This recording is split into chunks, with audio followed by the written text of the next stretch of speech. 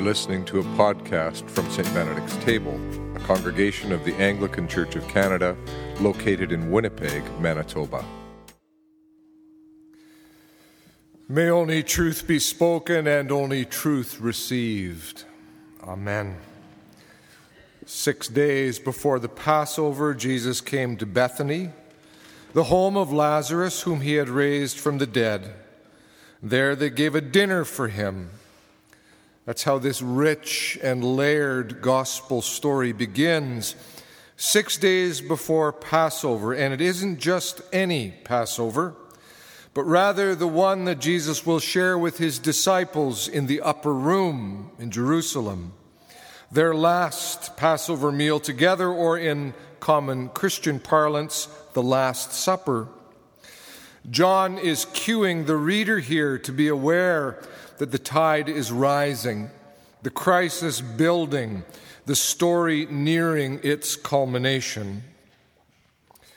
As Jesus and his disciples journey towards Jerusalem, they have stopped in Bethany, just 2 miles out from the city, at the home of Mary, Martha, and Lazarus, where they have this meal together. Martha is serving. Now, that should be no surprise at all. If you recall the story of Jesus' earlier visit to this home, in which Martha gets downright miffed that she's doing all the work, while her sister Mary simply sits at Jesus' feet and listens to him teach. Well, there she is again, serving away, and there's Mary again at the feet of Jesus. But wait, she's not simply sitting and listening. She's come with a jar of expensive scented ointment. Now she's rubbing it into his feet. Wait, now she's letting down her hair and using it to wipe the ointment into the skin on his feet. Now, press pause for a minute and consider what she has done. As N.T. Wright remarks, in that context, letting down her hair was, quote, roughly equivalent at a modern polite dinner party of a woman hitching up her long skirt to the top of her thighs. You can imagine the onlooker's reaction. Had she no shame? What was she trying to say to Jesus, to the onlookers? All sorts of disturbing thoughts must have been flying round the room. John isn't describing an act that was merely unusual or unexpected. He's describing something that would have been positively scandalous. And who knows, maybe Martha was more scandalized than anyone else in that room, watching her starry-eyed sister doing such a thing to the teacher right there as they were about to eat her carefully prepared meal. It isn't Martha who speaks up, of course, but Judas Iscariot. Why, Judas asks, why was this perfume not sold for 300 denarii, the money given to the poor? That's not an unfair question, particularly given how Jesus typically acts towards the poor or those who are marginalized. And it was probably a very welcome question to everyone else in the room, because they could stop fixating on this hair and feet stuff and turn to the matter that Judas is raising. Right, Judas, that's right. That's expensive stuff. This is such a waste. John, though, will slip in this little note to the reader that Judas said this not because he cared about the poor, but because he was a thief. He kept the common purse and used to steal from what was put into it. Of the 4 Gospels, John is the toughest on Judas. Mark barely mentions him, doesn't give much reason or background for the betrayal at all. Matthew says Judas did it for 30 pieces of silver. But then he also says that Judas tried to give it back and reverse what he'd done. Luke adds that it was on account of the Satan entering Judas that he was doing this. Well, John concurs with it having to do with the demonic, but John alone is the one who makes this point that long before Judas was a betrayer, he was a thief. Leave her alone, Jesus replies. She bought it so that she might keep it for the day of my burial.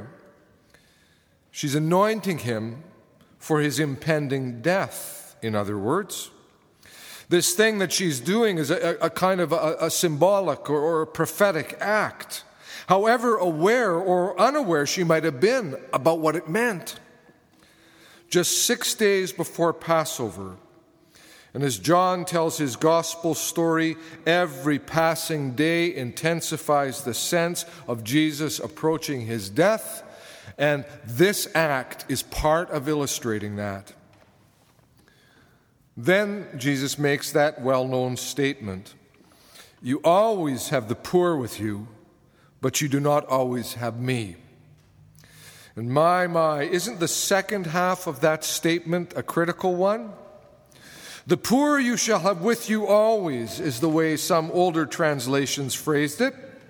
And sometimes that gets quoted as an excuse for not much caring about the poor, as a sort of quietist dodge or excuse, saying that things spiritual should be what occupy us, not bothering to try to change or improve the world, because, after all, the poor you shall have with you always. Jesus, though, never dodged the needs and hungers of his own world. So that's not on. You always have the poor with you, but you do not always have me, which is a way of saying, right now, here in this room, what Mary is doing is so significant, and she shouldn't be turned away from doing it. You will have a lifetime of opportunities to feed hungry people, to care for sick people, to visit lonely people. But first, you must learn to see the meaning of what she's doing and of all that it's saying about who I am. So here's a few layers in this story to think about. N.T. Wright points out that at this point in the story, the disciples actually have no reason to think that Judas is anything but cautious, prudent, reliable, looking after the meager resources of a group without steady or settled income, anxious to provide for the group's needs and still have something left to give to the poor. That's all they know of him. They probably found his question about why the ointment was not sold rather than wasted, they probably found that a very fair question. And truth be told, churches and nonprofit organizations really need someone on the board who is cautious and prudent and reliable, someone who watches budgets and expenditures and asks good and hard questions. Maybe Judas started out like that, but in time, the money he had access to, his own greed, well, they got under his skin, and he began to get corrupt. From time to time, you'll hear awful stories about a treasurer of a church or community club or other nonprofit organization absconding with thousands and thousands of dollars that they've been siphoning off for years. It happens. It happens. And it's born of a kind of an idolatry that puts that money above all else.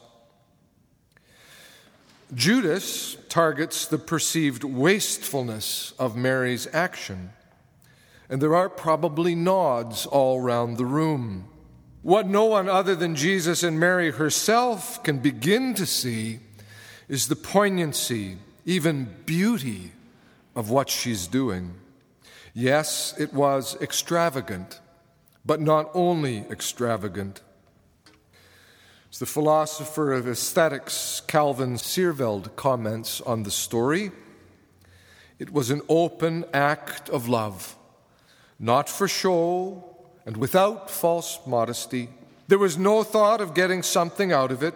It was for a dying man, completely unexpected, simply lovely, imaginative, gentle, and full of mercy, and beautiful. And to this, Seerveld adds, the Lord God put art, this vessel of comfort and joy, into our hands to be treated like the expensive perfume that Mary spilled over Jesus' feet, which Judas the betrayer wanted converted into cash. What we need to do is to reflect on what is the most normative artistic perfume today, and how we may most redemptively spill it over the body of Christ and pour it like healing salve upon the many poor people who are walking our dark city streets of this world. Seerveld's point is that we need the arts, music, poetry, painting, printmaking, whatever. We need the arts and we need beauty, because without them our imagines ossify, our praise goes dull and bland, our hearts get tired.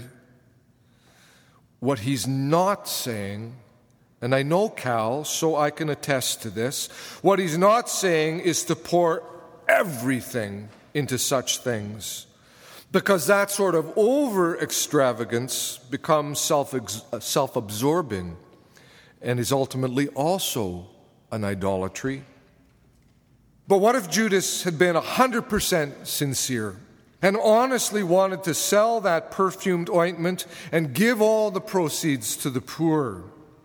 Well, even that could be courting still another kind of idolatry, a way of being in the world that is so earnestly and narrowly focused on matters of social justice and equity that it leaves barely an inch of room in which to fulfill our human need for the feast, for delight and laughter and play, for beauty and imagination and wonder and deep praise.